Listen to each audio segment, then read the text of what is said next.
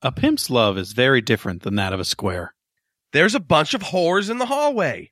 Aw, hell no. I'm gonna fuck all of y'all. Woo! It's Idiocracy.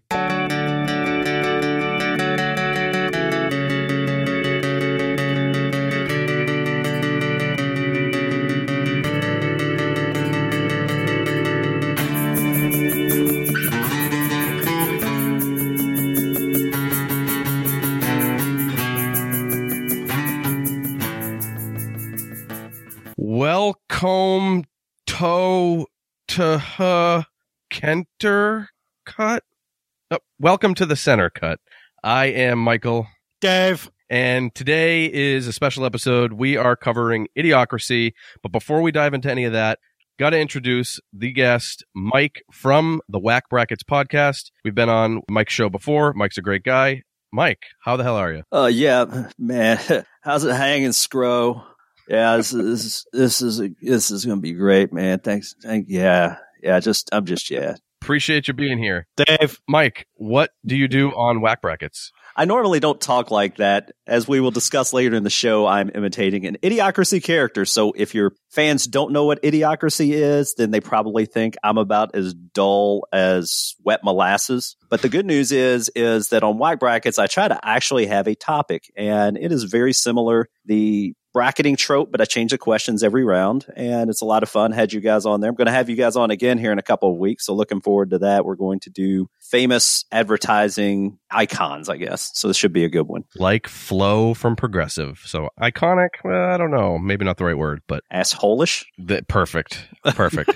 Well, thank you for being here. We are excited. I know this was a movie that you enjoyed. Mm-hmm. Dave and I have some mixed feelings about it, I think we discussed, but we're going to, we'll get into it. But before we do, I did want to say that starting this episode, you may start to notice ads for other podcasts. Hey, this is Sticks and Stones, and we're your hosts, Kristen and Alyssa. Every Thursday, we'll be your new best friends, your unlicensed therapist, and your car ride comrades. We will divulge, word vomit, give awful advice, but mostly chat about relatable topics from our very dysfunctional, fucked up point of views. So grab a drink of your fancy and join us on this ridiculous ride we all call life. Dispersed throughout. In an effort to grow the audience for this little show that you know and love / tolerate, we reached out to some other shows and traded ads. So don't be surprised if you hear other voices, and to show them it's worth their effort, go check out some of their shows if they sound like something you'd want to listen to. And please, don't hate us for doing it. We just want more people like you to get enjoyment out of our silly shit. You may not know it, but it does cost us money to host our episodes, and we're not complaining. Trust me. We love creating the show, but maybe someday... That sounded like complaining. Well, all I want to say is, someday you might hear ads for things like food delivery services and erection pills, and I don't want you to hate us then either. So just be ready to hear ads. PSA over. If the commercial lasts longer than 24 hours, please consult a physician. Yes, that is accurate. So we talked about it at the top. Today is Idiocracy. Dave, what exactly are we doing? We watched the first 15 minutes and the last 15 minutes of Idiocracy. For those of you who followed along, you probably already know this, but the last 15 minutes started at an hour, 4 minutes, and 15 seconds. We are just going to talk about the middle a little bit. We have Mike here to ask us some questions as the resident Idiocracy expert, which I don't know if that's really something you want to be an expert in, but he is our expert here. He's going to ask us some questions, and we'll chat about it. Sounds great. So Idiocracy came out in 2006. It is the brainchild of Mike Judge. You know him from Beavis and Butthead, King of the Hill, Silicon Valley, and Office Space, among others. It's kind of wonder I've never seen this, to be honest. It stars Luke Wilson, Maya Rudolph, and Dax Shepard, among others. It bombed at the box office, but it has since grown a cult following, due in part to its semi-predictive nature. First off, if I didn't say thanks for having me on. Second, I find this movie, and it's kind of a shame that you guys missed just barely a piece of it, because I think a lot of it would have made more sense to you. I think you're going to go in completely blind, which is probably great for the listener, but I could understand, as you said, you have mixed feelings. I could see why you may by missing about 2 minutes more of the movie. But hopefully I can convince you that this is honestly one of the funniest movies that God ever created. When God created 7 movies, This was one of the 7 he created, and after that, he rested. All right. Wow. I like it more than Dave does, but we'll talk about You're it. going to have an uphill battle with me, but that's okay. I'm willing to listen and not learn. Well, that's the name, Idiocracy. If you're learning, you're doing it wrong. Fair point. That being said, Dave, let's just get on into the recap. Yes. So Idiocracy begins. Actually, we haven't done a lot of movies that open with a narrator. So we have narrator Earl Mann, who is explaining how the evolution of humanity used to take the best of us to move forward. And that's how we grew as a community and culture. And instead, now it's moving in the opposite direction, kind of a dumbing down, so to speak. With no natural predators, evolution starts to reward those who reproduce the most rather than those who are able to survive, who are the smartest and strongest. So we get an example of this following 2 family trees, one of Trevor and one of Cleavon. Trevor has an IQ of over 130 along with his wife, Carol. They've decided to put off having kids because it's a big decision and they're going to be smart and wait for the right time. It's Phil from Lost. God, fuck. I tried. Season 5, he beat a woman and then he dies gloriously. So he's a person that you don't like. He's been in a lot of things, but one note I wanted to say, his wife is Julia Louise Dreyfus's. How do you say Dreyfus's? That's a fucking stupid last name. Dreyfus's? Dry-fi. Yeah, it's Dry-fi. Yeah. Her half-sister is his wife. That's it. That's all I wanted to say. What a great story. Thank you for that, Michael. I appreciate it. Go forth.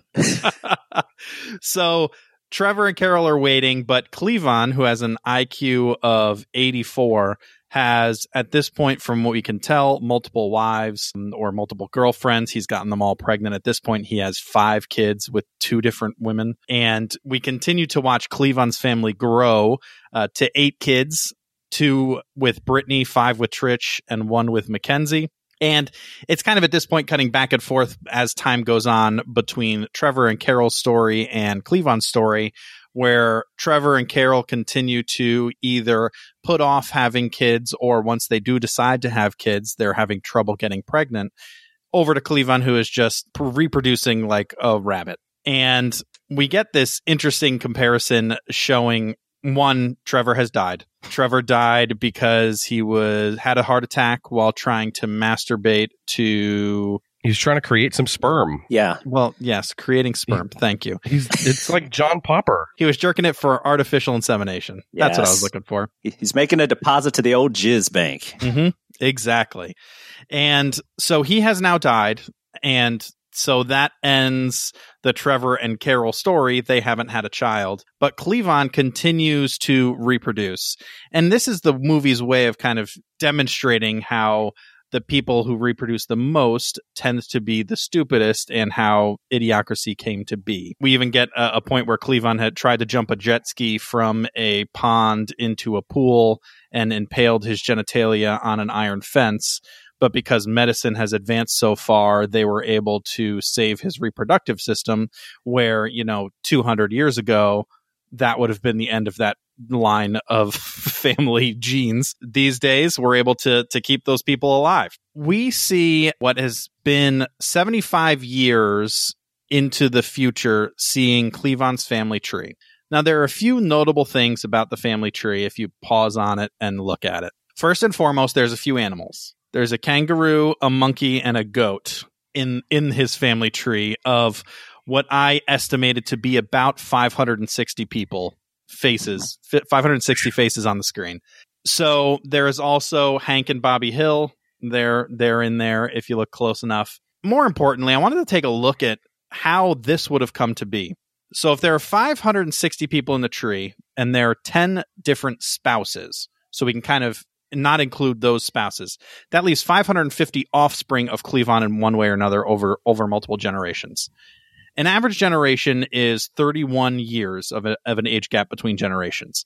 Even if we round that down to 25 for ease of math, that would mean that there are 3 generations in this 75-year period that we're seeing elapse. If you do out all of the square roots and cubes and all this fun shit, there are an average of 8 children per offspring of Cleavon. So if Cleavon had 8 kids, then those 8 kids had 8 kids, and then those 64 kids had 8 kids, that would bring us to 560 people. So this was kind of part of the reason that this movie was a little outrageous for me, is that is an insane number comparing the average of 3.14, which is the current family size in the United States.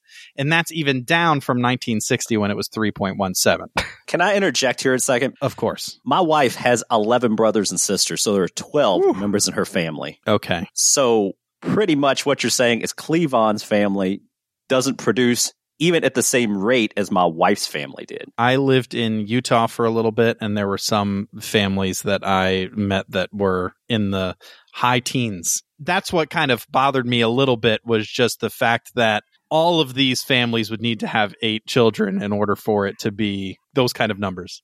The only thing I love about Cleavon is that scene where his wife's chasing him around, trying to beat him, I think with a 2x4 possibly, and there's some little kid with a cap gun running around behind him. So it's one of my favorite scenes in the movie. Yeah, it's just literal everything you would expect from a prototypical quote-unquote redneck family is exactly what you got out of the Cleavon scenes, and it was glorious. So we are back in 2005, and we meet Joe, who is Luke Wilson. He is in an army library watching cops on a TV underneath the desk, and looks like he is not doing much.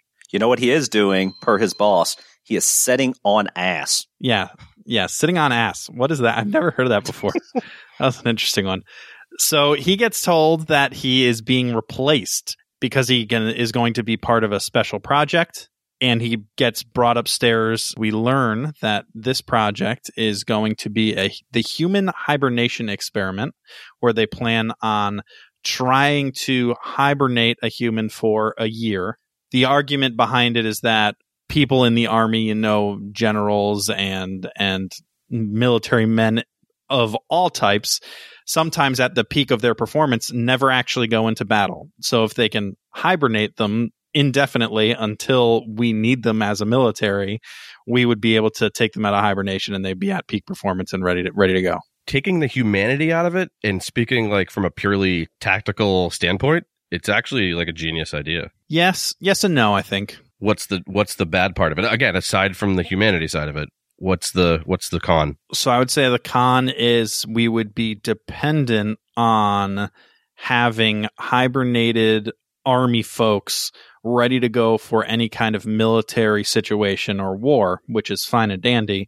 But then we probably wouldn't have a lot of live, ready to go army, which would mean that if we were to quickly deplete our armed forces and the hibernation back reserve that we have, we wouldn't have any more army to go. So I think it's kind of like a one and done type of situation. Well, you have both. You have a live army, and then you have you thaw out the big guns when you need them. Well, I would even argue this potentially is a couple of things. First off, it would likely be expensive to keep a person hibernated for an extended period of time. So there's a cost involved. We know there's cost cutting measures, of course, with the government all the time. Secondly, and this is where I think it becomes even more related to why this may not be as good an idea as we think, is that the army and the way that the military works and the way that we fight battles changes over time. So we may put back some great fighter pilots, but by the time that they are unhibernated, we may be using nothing but drones. Yeah. So really,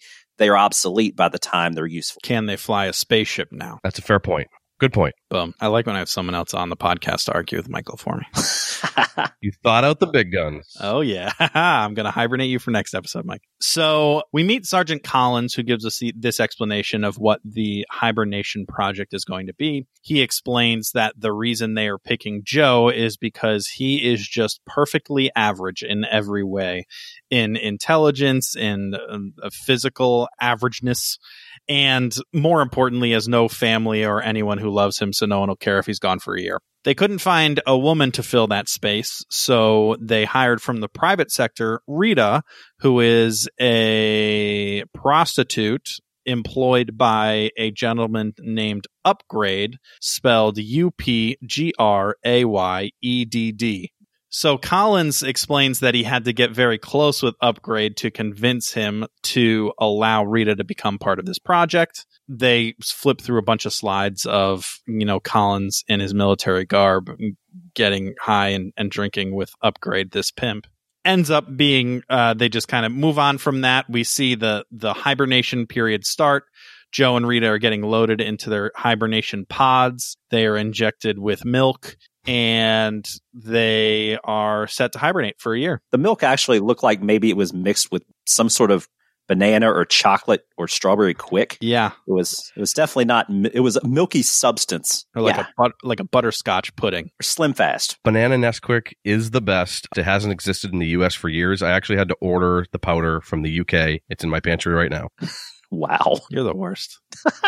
After this hibernation period begins, the narrator cuts back in and we find out that Collins got arrested for prostitution. He got a little too close with Upgrade. They both went to jail, but because this project was so top secret, no one knew that Rita and Joe were in hibernation pods, and the base then gets torn down and their hibernation pods are under a pile of rubble. Listen, I get it's a comedy. I get that they had to conceive a way that they'd be forgotten, but nobody would do a sweep and see two metal sarcophagi and not ask questions. Like, come on. Also, if you're the construction crew hired to demolish a military building and you're walking through the hallways and you find a room that has this giant metal garage door in front of it that says top secret, if you're not fucking going in there and looking around and figuring out what that is, you're not doing your job. That being said, remember what they tell Joe early on. You either lead, follow, or get out of the way. This could just be simply people following orders. Yes, and that makes sense. So as the building's getting torn down, we see that this is going to be the location of a new Fuddruckers. As time moves on and showing kind of a graph that shows as the years progress how intelligence is decreasing. But as that progresses, the Fuddruckers then turns into a Futbuckers, then turns into a Buttruckers, and then once Joe finally comes to, which I'll explain how that comes to be in a moment, it is just buttfuckers. They're just going right at it. And there's kids having a birthday party. I'm a big fan of this joke. It was pretty funny. So the way that Joe gets woken up is the great garbage avalanche of 2505. Because civilization has decreased in intelligence to such a idiotic level, they have no way of dealing with garbage, so it's just piling up in these vast deserts of piles of garbage, and the largest Whoville-like tower of garbage that appears has a giant avalanche. In it is Joe and presumably Rita, but we actually don't see Rita at all. Joe's sarcophagus of hibernation slides right into none other than Dax Shepard playing the dumbest, most ridiculous character I've ever seen. And Joe gets woken up as Dax Shepard is watching Ow My Balls on his very large TV screen. There were some funny little tidbits on the TV screen that I noticed to kind of really nail home the idiocracy-ness of the whole situation. There are ads around the whole outer edge of the screen, so commercialization of literally everything is definitely apparent. But something I thought was pretty funny is that there is scrolling text, but it's scrolling the wrong way. So you can't read word for word. You have to read it backwards in order to understand the sentence. So that was pretty hilarious. But Joe finally wakes up. He's trying to figure out what's going on around him, looking for Sergeant Collins or Rita or honestly anyone.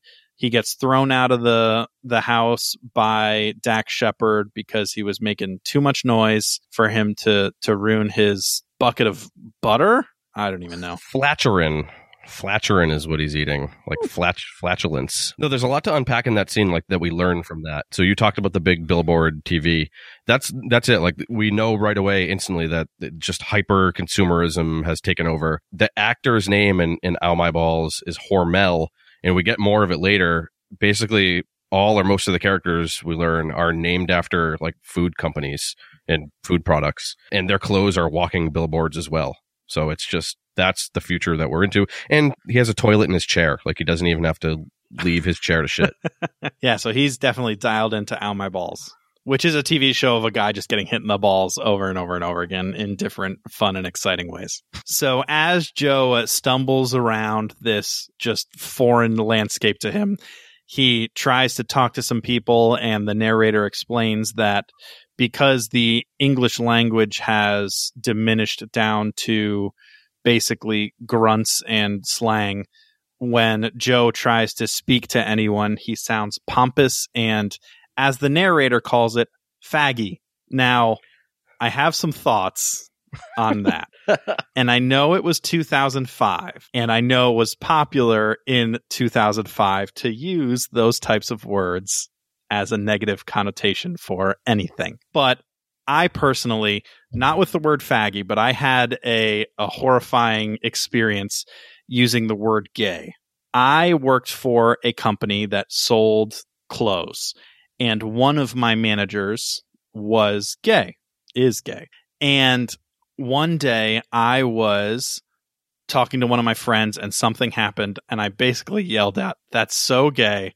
And I turned around and the manager was standing right there, and he was like the nicest dude ever. And he'd never even mentioned it. He wouldn't have even ever brought it up. He wouldn't care. But I felt like the most giant douche in the history of the world. And I've never used any kind of words like that, like retarded or gay or fag or anything like that in the future, because I felt like such an asshole. So, yeah, I mean, it comes up in my section too. There's a lot of the fag and faggy word being thrown around here. I'm never going to land on the side of being offended by words personally.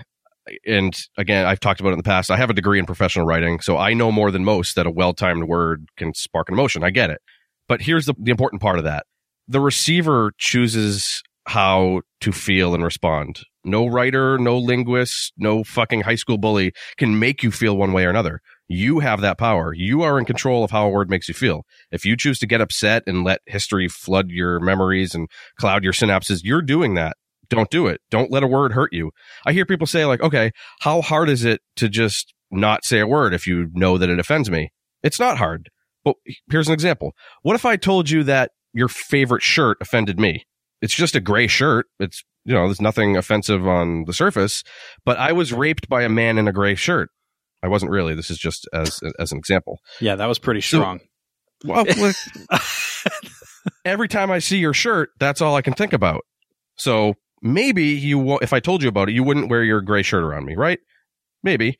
But what if your other friend has a similar situation and they were knocked out by a man in a brown shirt? Okay, now you can't wear brown and gray. Do you have to go everywhere naked? What about another friend that gets offended by blue shirts? Do you have to pack 12 outfits to change into as you go about your day? I know that's an extreme example, but it's really not. Like, sure, there are more words than colors. We're not going to run out of words, but you get my point. Like, we cannot, as a society, adhere to every person's whim, everything that somebody is offended by. Just be a good person, be strong. You have the power to hear the words, to react to the words, not the speaker. Agreed. But you have to remember that some people use those words or do those things maliciously. Now, you might ask me as a friend to not wear a gray shirt because it reminds you of that time that you got raped. And that's fine. But if someone disliked you and was purposely wearing a gray shirt, then they're the asshole. So I think that the problem is that you're making an assumption that everyone who is using these words or doing these actions are good-hearted in nature and are just doing it purely out of, who knows, just out of comedy or whatever it is. But there are some people that will do those things maliciously, and those people should stop because they shouldn't be allowed to do that in order specifically to torment someone else. 100%. I wholeheartedly agree with you. That's not my point. It's not the people that are maliciously wearing gray shirts. Like, you hear that gray offends me and then that's all you wear is gray. Those people are shitty assholes no matter what they do. I'm talking just strictly about the words themselves. There's no need for just the word to be offensive. That's it. It's just a word. I agree with you, but if I'm using it jokingly and I'm using it jokingly, that's one thing. But if someone else sees me using it and now uses it more maliciously, by me stopping to use that word, I am fostering a better environment for the person in which it offends. So it's not the oftendee's job to deal with it. It's the offender's job to to change their ways. Okay. But what about in the shirt example? Okay. So if you know that gray offends me, you can't wear a gray shirt just because someone else might wear a gray shirt maliciously. That sucks. You're right. It sucks, but I'm your friend, and I appreciate the fact that it's difficult for you, and I would deal with it if I needed to. We're moving on because we're making Mike uncomfortable. No, I'm just going to say that this whole conversation reeks of being pompous and faggy, and I would like to move on. That's all I'm saying. Agreed. Perfect.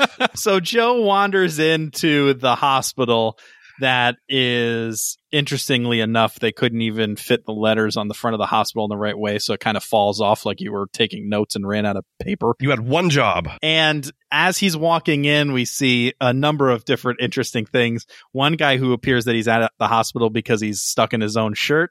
That guy made me laugh. And somebody who is using a slot machine to try and win free healthcare. And that's just about where our 15 minutes cut off. It's so sad. Like, it's already realistic, the slot machine for healthcare. I already had the rant about the word, so I don't want to get like so into it. But unless you or your family's wealth is tied to the health insurance industry, I literally can come up with no intelligent reason why you'd be against healthcare as a free basic right. Like, cut out the fucking middleman, the insurance. They're lining their pockets. Let's make sure that everybody, if they break their arm or gets cancer, they don't go bankrupt because of it. Like, you don't need another Lexus and gold-plated vase, you fucking poor people stomping damp piece of shit. Healthcare is a right. That's it. That's all I got to say. You're not wrong. I work in the healthcare industry. That's all I'll say. You piece of... No, I'm just kidding. Actually... I'm just kidding, Mike.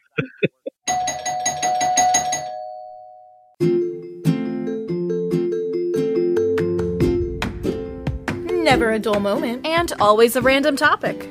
Weekly Wondering, the podcast where each week we, Nina and Madison, wonder about a topic, do a shallow dive into it, and talk at you guys about it. That's right. And what could be better than your two favorite ladies spewing 70% feelings and 30% facts about random topics? Definitely nothing. Find us on your favorite podcast streaming platform at Weekly Wondering to see what we're wondering about. Bye. Bye. Oh, man, we forgot to talk about kangaroo penises. Oh, shit. We'll get there another episode. Man, I did so much research on kangaroo penises. That's a wasted hour. Oh, well. Did you know that during their life, a kangaroo can please up to 37 other kangaroos with its penis, including 17 of those being of the same sex? Really? No, that's all garbage. I believed it. I know. I know the kangaroo reproductive system inside and out. I know that's not true. All right, Okay. well, moving on.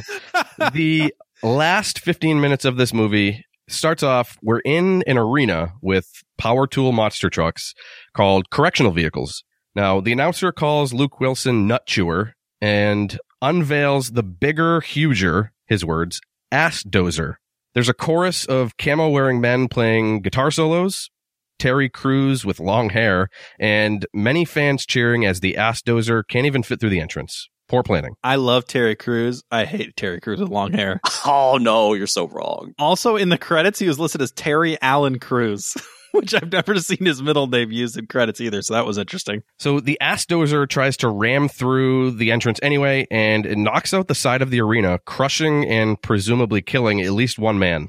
We get a quick shot of Dax and Maya driving by a field and saying, "It's working," and then back to the arena. Joe is in a tiny car and orange jumpsuit, so we think that he's in trouble for something. We find out that's semi-more later. Now, it looks like he's chained in, and there's a giant floppy purple dildo in front of his windshield. No idea. Mm-hmm. Yeah, I was kind of lost with the excitement of the dildo. It makes sense of the rest of the movie, but I feel like there should have been at least a little more backstory for the dildo. Well, there probably is. Is there more backstory on the dildo, Mike? There is not, sadly. Okay. Oh, so, okay. Wow. I was trying to give this movie more credit than, see, I should have just stuck to my guns. Just a random purple dildo. Cool. Yeah, so okay. Joe gets demolished. Not sure how he lives, to be honest. Must be his Crocs. Rita calls Terry Crews president and tells him to stop it since the water is working. He's also wearing this golden presidential seal, like Flavor Flav size necklace. So, yeah, pretty great. A lot of context clues that he's the president. Joe pulls off a move with a rock. Just watch the movie. I'm not going to try to explain it better than that. And the trucks crash and fans catch the dildo like it's a bouquet of flowers at a wedding. Out of the wall rubble pops Beef Supreme. He is played by the third Wilson brother. and he has a flamethrower that he wields willy-nilly. So Rita gets Frito, played by Dax, and a cameraman to go film the crops. Beef Supreme chases Joe around the arena with a flame gun rocket launcher, while the crowd, the Price is Rights him on where he is, hiding behind the rock. Frito and the cameraman get to the field, but are distracted by half-off gentlemen's lattes at a combination Starbucks strip club. Joe climbs the busted-up trucks, grabs a hanging microphone, and makes his plea over the Jumbotron. It's small, but instead of TGI Fridays, on the Jumbotron, you see a little ad. The restaurant is now TJO Handjobs, which is fitting because it's just like a hand job. You only get Fridays when you're desperate. His plan to water the crops to stave off starvation had apparently caused mayhem, hence his incarceration. We'll talk about that in the questions. Now, Beef makes an effeminate hand gesture. Joe gets whisked into the sky by the hanging mic. We see a sign for H&R Block adult tax return.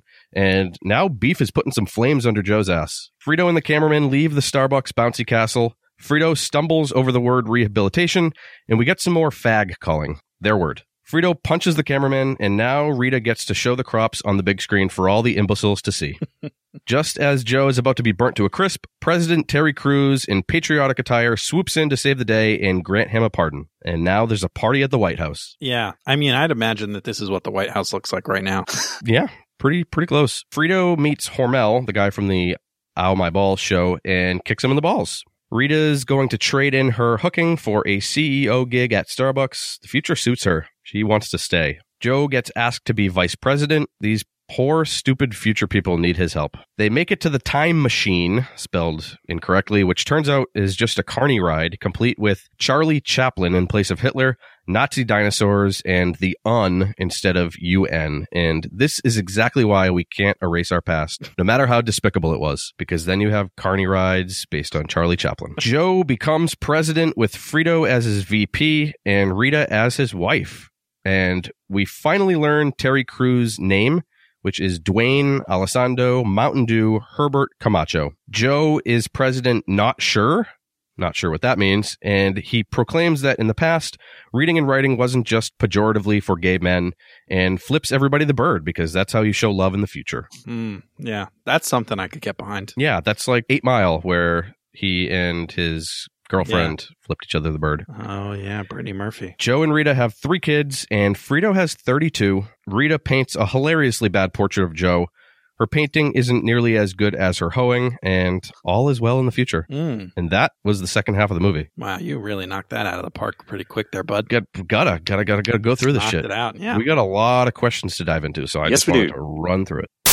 Hey there, friends. Interested in another podcast to listen to between episodes? Well, you're in luck. Come check out Bloody Babbles podcast. We are a gaggle of babblers who talk of true crime and other gory wonderment. New episodes are released every Tuesday, and you can find us on Spotify, Apple Podcasts, and everywhere podcasts are streamed. Happy babbling, my friends.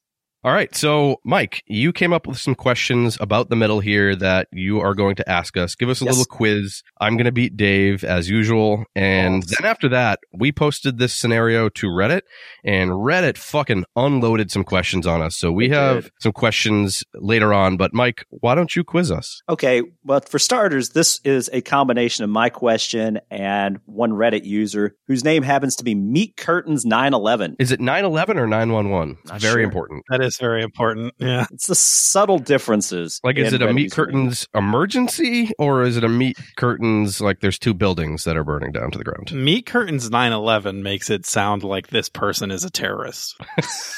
And their vagina skin looks like 2 towers. No? Possibly. Yeah. Okay. Let's move on. I'm going to hit him with my plane dick. I'm going to go terrorist style on those Meat Curtains. 9/11, baby. No.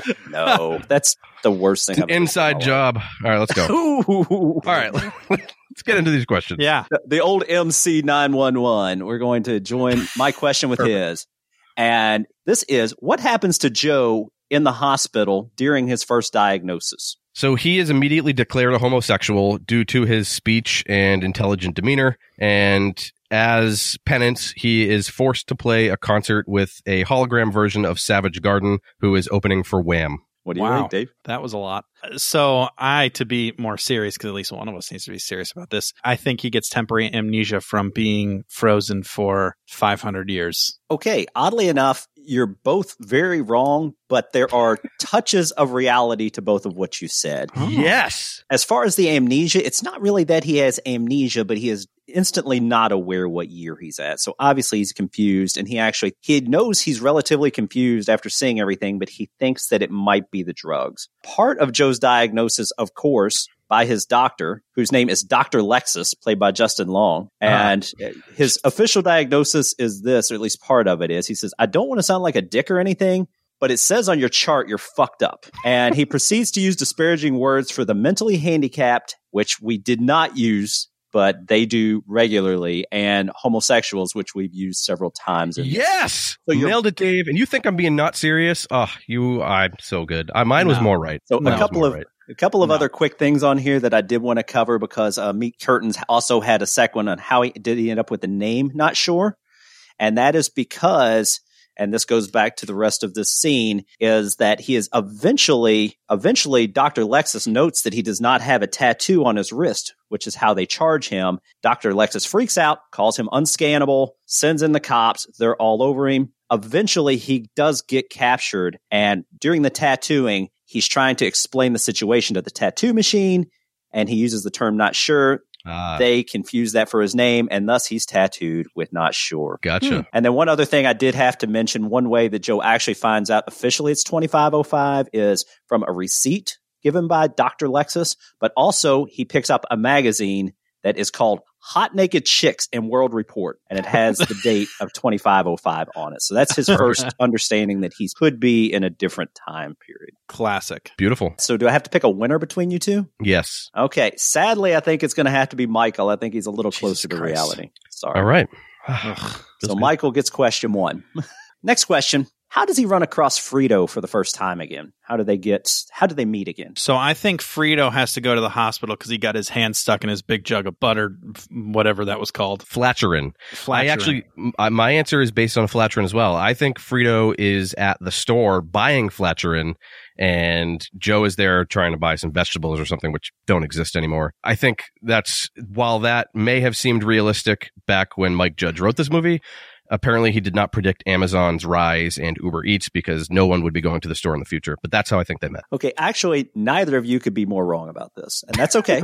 So if I have to pick a winner, it's going to be tough. You can be nobody. It doesn't have to be a winner. Okay, there will probably be nobody, but the way they run into each other again is as Joe is at the courthouse being prosecuted, Frito walks in and is actually Joe's lawyer. Wow. All right. So needless to say, Frito proceeds to throw Joe completely under the bus for ruining All My Balls for him and breaking his house. All right. So even though he is his defense attorney, he gives him straight to the prosecutor. And I told Michael that I would mention this because I told him I would tie Justified to Lost and Idiocracy in one move. And this is a good one. The scene in Idiocracy, the judge is played by Stephen Root, who's also Milton in Office Space. Stephen Root also plays a judge in Justified. Now, how does this tie to Lost? During a scene in Justified, Stephen Root actually prosecutes Dickie Bennett, who is played by Jeremy Davies, who portrayed physicist Daniel Faraday on Lost. Yeah. He was not only a judge in Justified, he was also a judge in Idiocracy. So to me, he's lived over 500 years, and it's actually the same judge. Love it. Sorry, but neither of you win that round. Okay. So on to the next question if you're ready. Ready. Bring it. Yeah, Meat Curtains is one of your favorite people. He asks a lot of great questions, and this was one that I had, and I'm going to roll his up as well with Tony Goody, I guess is how you spell it, Tonyguti. But my question is a combination of their two questions with a little further expansion. Why does Joe's idea of watering the plants seem so extreme? So I bet that in the past, they replaced all the water with a product like Nasty, which we see Frito wearing a shirt of, because they've been tricked to believe that water tastes like shit. So they start watering, quote unquote, the crops with Nasty or whatever other product. The crops all die, and then everybody has to start eating solely manufactured foods made by the same company. So it's basically just lining the big company's pockets even more. And, again, water tastes like shit. They've been programmed to believe water is the devil. So when Joe wants to start using water again, they're like, no, this is wrong. We need to eat our Twinkies and other related products. See, I think that they have stopped using water for everything but toilets. And they do mention at the very, very end, it's like, you're the one who came up with the idea of watering the crops with toilet water. I think that the only thing water's used for is toilets.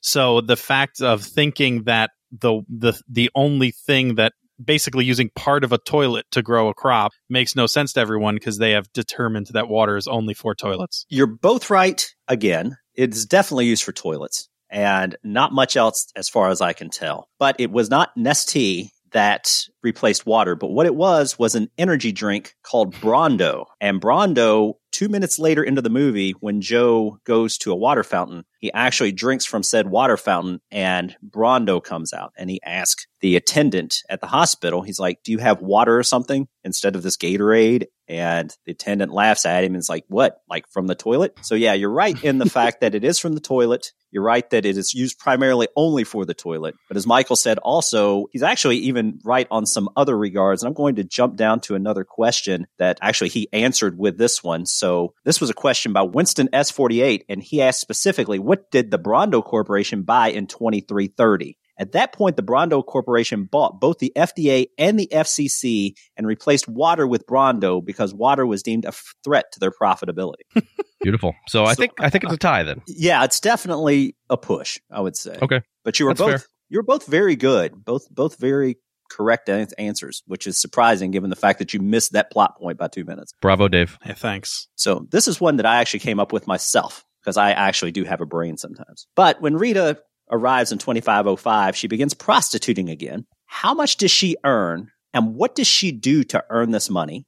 And bonus points, there's a phrase on the money. What does it say? Yeah, so there's few levels to this. I don't know that I'm going to be able to say an exact dollar amount. I can, but I think it's just an exorbitant amount of money. Just like money has devalued to the point where it's a ridiculous number, like $1 billion for just a hand job or something stupid. So that's what I'm going to go with. $1 billion for a hand job. And what is the phrase on the money? In Walmart, we trust. Okay. So I did some math.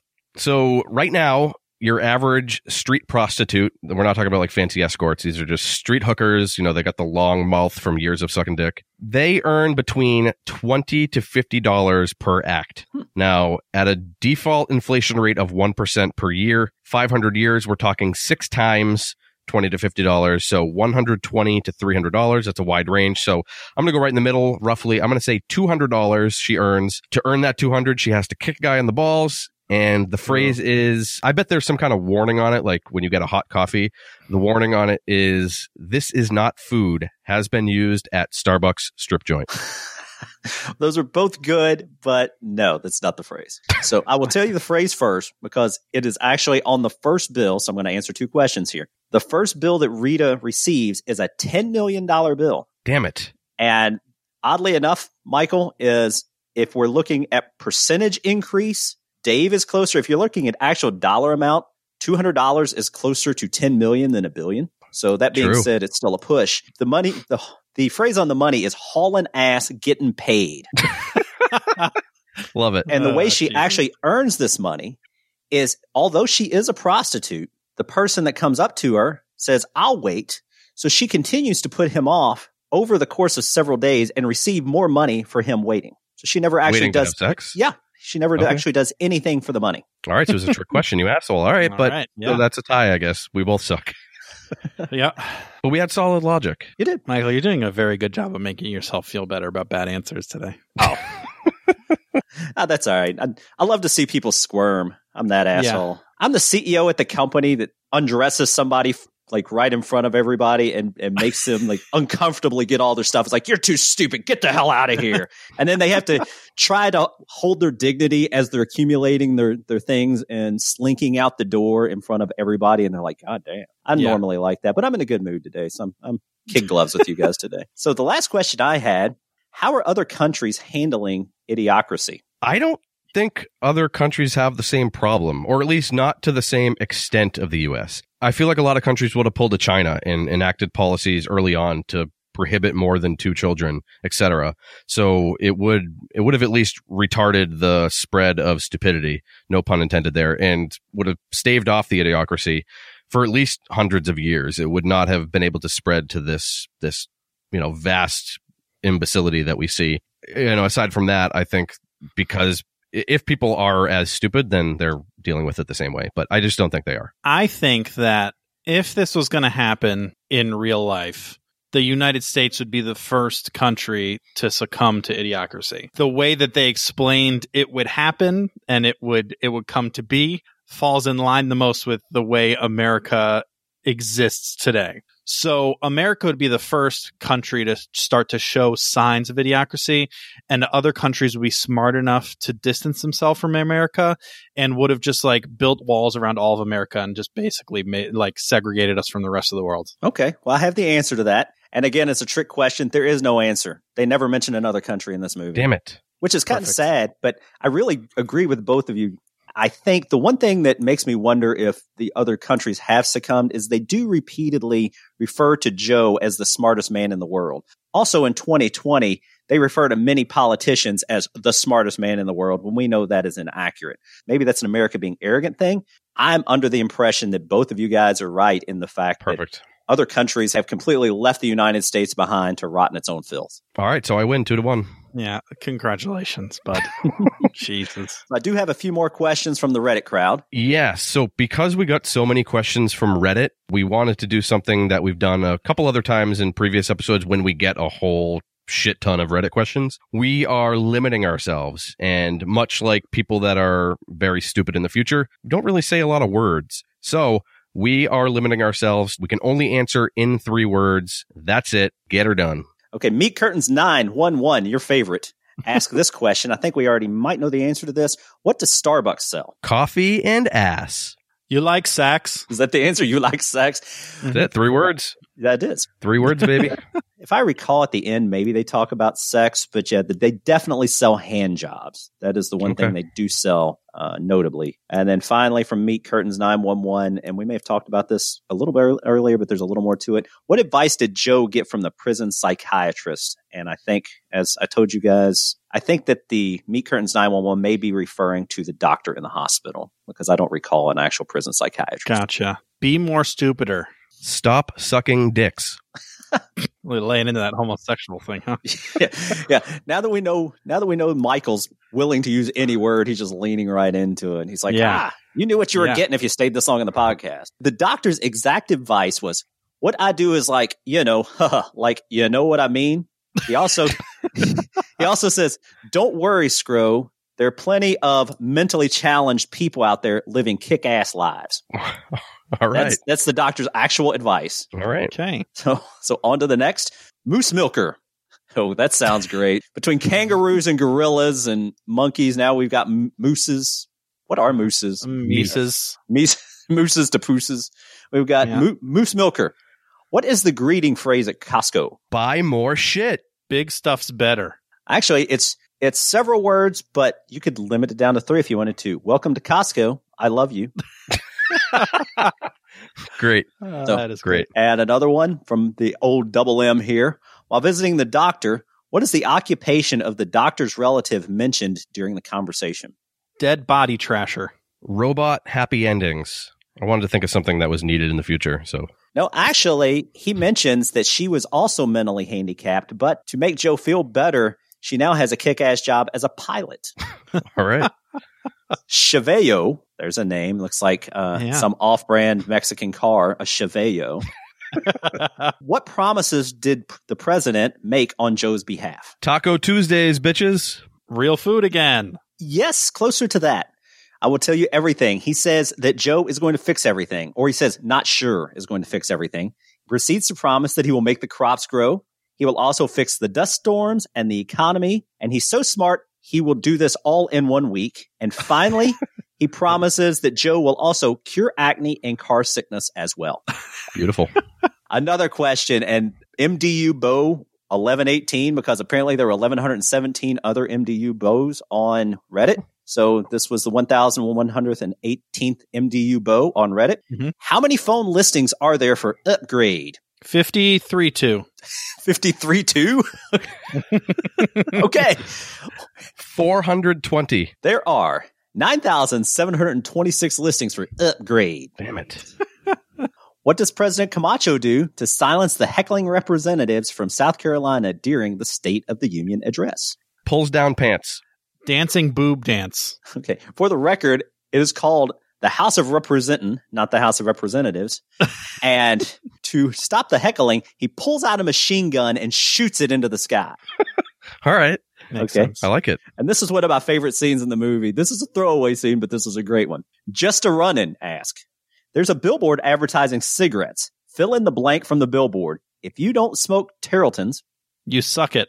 Will kill grandma. no, it's just simply, fuck you. If you don't smoke Tarleton, fuck you. Oh, I love this movie. Oh, man, I need to watch this whole Yeah. movie. That's great. It's full of things exactly like this. So, Anonymous 32. Anonymous underscore 32. Not to be confused with Anonymous with no underscore. I know. Are we still not supposed to say their name? I'm confused. I don't know. Are we or are we not? They No. did list themselves on Reddit asking the That's question. true. They're just these are- 32.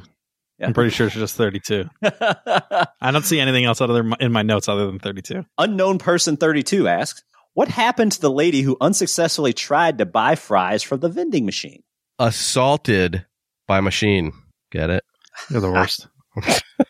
Dead from starving.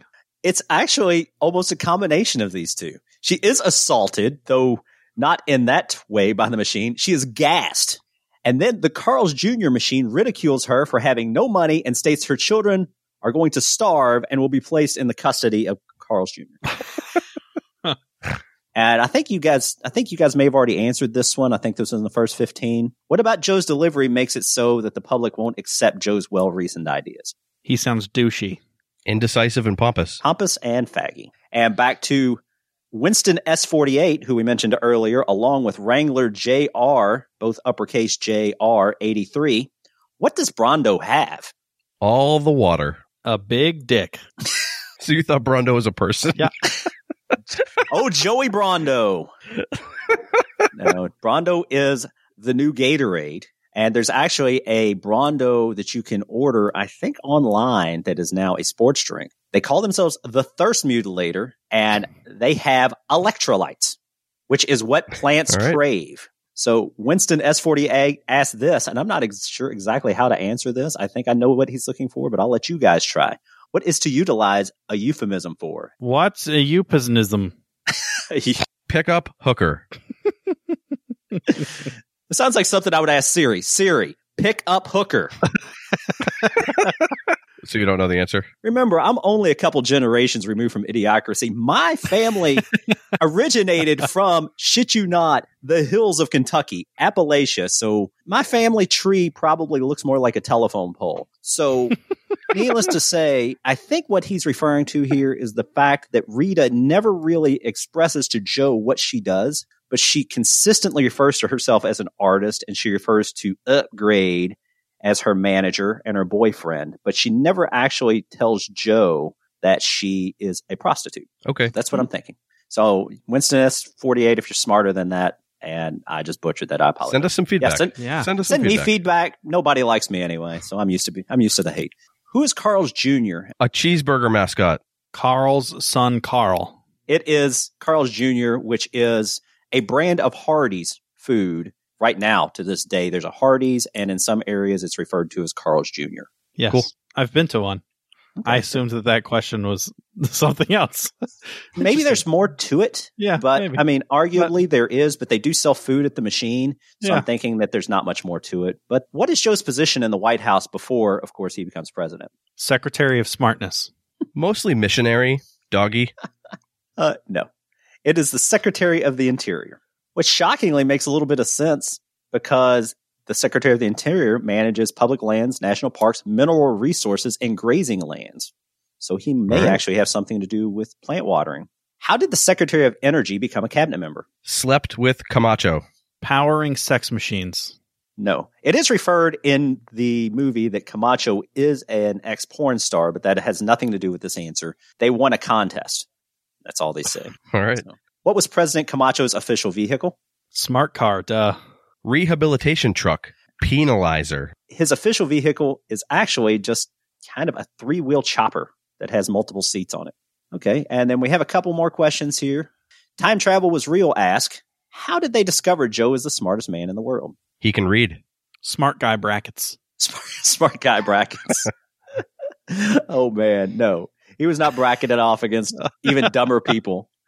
He did, believe it or not, they gave him an aptitude test in prison, and he scored higher on the aptitude test than anyone ever had. The aptitude test included questions such as, if you have one bucket of water that holds 2 gallons and another bucket of water that holds 5 gallons, how many buckets do you have? Tony Goody asks, what was the number 1 TV show? So we know this is Ow My Balls, or at least we can surmise. Yes, there is a movie, and maybe that's what he's referring to. If not, it is almost assuredly Ow My Balls. Okay, tell me the movie. Ouch, my nuts. Faster, Furiouser, 69. Yeah, I would think this, given by the name of the movie they have, I think Faster and Furiouser would probably not be included, but 69 may, because the number 1 movie in the country was called Ass. And that's all it was for 90 minutes. It was literally an ass on a movie screen. Sometimes it farted, but it was an ass. And that's why at the end, Joe talks about people's asses and who's farting and why they're farting and that being important. It did win 8 Oscars and 1 for Best Screenplay. And honestly, it was not that attractive an ass. Sad. Cockblocker asks, why does the Secretary of State end sentences with brought to you by Carl's Jr.? Lobbyist blackmailed him. Sponsored his brain. Yeah, pretty much. Because they pay you every time I do. It's a really good way to make money. There you go. You're both right. And then I think this is the last one. Yes. 0-80. How did Joe's lawyer get his profession? Fucking the judge. Out-violenced competitors. I think what he's looking for here, because we now know that the lawyer is Frito. And I think what he's looking for is where did Frito and everyone else seem to graduate from? And that would be Costco. So Frito got his law degree from Costco. Ridiculous. Perfect. So I believe that covers all of the Reddit questions. And if I missed anyone, I apologize. Send the hate my way because I was responsible, not these guys. Beautiful. No, honestly, if you have feedback, send it to thecentercutcast@gmail.com. We really do appreciate all those questions. Oh, yes, I forgot. What happens during the post-credit scene? I think it's going to be something involving President Camacho. Based on when this movie came out, probably something related to his testicles. There was a quota in mid-2000s comedies of 3 testicles per movie. So, probably something, I don't know, like maybe dipping his balls in Mountain Dew. Actually, no, dipping his balls in Dr. Pepper, and then he changes his middle name. He's like the Can You Hear Me Now guy that changes from Verizon to Sprint, which we're going to be talking about on Mike's Wack Brackets podcast. Look at that. Oh, I'm so good. So I think that they show Frito's family tree similar to how they showed Cleavon's family tree growing and growing of stupidity to just nail home the fact that Joe did literally nothing and the world is going to continue to be a terrible junk place of idiots. That's actually probably a great answer, but that's not the correct answer. And the correct answer is actually very good as well. We see a 3rd sarcophagus open and out of it arrives Upgrade, looking for his goddamn money. Nice. Yeah, so I went into it semi-biased because I'm a fan of Mike Judge, and it's just Mike Judge comedy to me. There's always going to be some parts that are kind of dumb. There's some misses, but his brand of comedy is often semi-intelligent comedy packaged in fucking stupidity. That's the best way I can explain it. But I enjoyed it for what it is. I hated it. I usually enjoy stupid comedies like this, but it's not a stupid comedy. That's the thing. It's packaged as a stupid comedy, but it's not a stupid comedy. It is not. If you compare this to other stupid comedies that came out from the same time period, it is not the same. It's just not the same. I disagree. You could sugarcoat garbage like to make it sound like smart comedy as a stupid comedy, but it's still a stupid comedy. Bah. And I normally like stupid comedies. This one just didn't do it for me. I think it was just because it's too far-fetched for me. It's just like too out there. Like, how would there even be power anymore if everyone was so dumb that they couldn't even speak? all kinds of different, just ridiculous things that everyone would be dead if everyone was that dumb. Oh, Dave. Oh, Dave. Yeah. Sorry. Usually it's the other way around, and I like things that Michael doesn't, but this one was just the other way. Well, that being said, any parting shots, gentlemen? Michael, if you like what you heard about Idiocracy, I would recommend watching the entire movie, because as much as I tried to do it justice, I am sure that I missed a lot of very funny things. And if you guys caught in 15 minutes what I've missed several times in, you go in with a keen eye. I'm sure there are many, many more things that you're going to get a whole lot of enjoyment out of. So, Dave, all I can tell you is fuck off, buddy. Yeah, that's fine. I'll probably go back and watch it anyways. I mean, I paid for a month's subscription to HBO Max. I might as well use it. If you don't like Idiocracy, fuck you. Exactly. Maybe that's why it wasn't in the theaters, is because that was on the movie poster. If you don't like Idiocracy, fuck you. And that's why it never... Is that how we should just end every show from now on? If you don't like the center cut, fuck you. No, Mike, really appreciate you taking the time and coming on and stopping midway because my baby cried a lot next to my head. Listen, if you guys have not checked out Wack Brackets, A, we've been on there before, so what the hell are you doing? B, we're going to be on there again, so really what the hell are you doing? But C, and this is the most important piece, Mike's podcast is great. Mike's great. It's a fun time. There's always guests. There's always ridiculous scenarios pitting, one thing against another thing. I don't want to spoil it. I may have shoved a piñata up my ass at one point in my life. Not really, but in the bracket. Go check out Wack Brackets anywhere you find podcasts. Yeah, and I just wanted to thank you guys for having me on. This has been a lot of fun. It's always great to have you guys on Wack Brackets. It's fun to get on here. I love the show. I'm a big fanboy over here. Fanboy_1118. That's me. Yeah, that makes sense. We do have 1,117 other fanboys before you. Yep. Well, we appreciate it, Mike. Yeah, thanks for coming by. All right. So, Dave, what are we doing next episode? Next episode is going to be coming out September 9th, and we're going to be doing HBO's own Perry Mason, Season 1. Yeah, not that old, shitty Perry Mason from, like, when your parents used to fuck. Mm-hmm. We're talking new-fangled Perry Mason that just ended, like, this past month. Yeah. Get into that. Couple things real quick before we end this baby. Number one, please subscribe. If you like the episode, why not listen to more episodes? And follow us on everywhere you follow things. All the things. Yeah, all the things. A couple quick shout outs. One to give a shout out to the Verging on Stupid, the dad podcast. Check those guys out. Some nice guys, and they're new parents, so I'm feeling what they're putting down. Yeah, also wanted to give a shout out to a Reddit listener who listened to our show and reached out to us. We decided to call her Choco Boatheart, which was drastically wrong. She let me know it's Chocobo at heart, which I should not have missed that Final Fantasy reference, and I'm so sorry to all my nerd fans out there.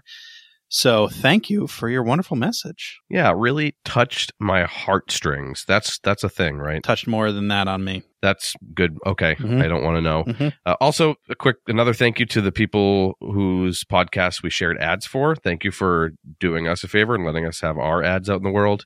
And an even bigger shout out to Quick Doodle McGroodle. I think that's the right name on Instagram. That is Cindy, who does our podcast art logo, and she's been doing some cool pictures of like TV shows and shit. I'm bad at describing. Just go look. But she's now starting to get some stickers out in the game. That judge lady, like what the hell is her name? Lori Beth Denberg? No. Yep, that's it. What's the judge's name? Ruth Bader Ginsburg. Just RBG. Go go check it out. Yeah, it's pretty awesome. She draws everyone without eyes, not creepily, like a dildo in ass. The center is gooder in the center.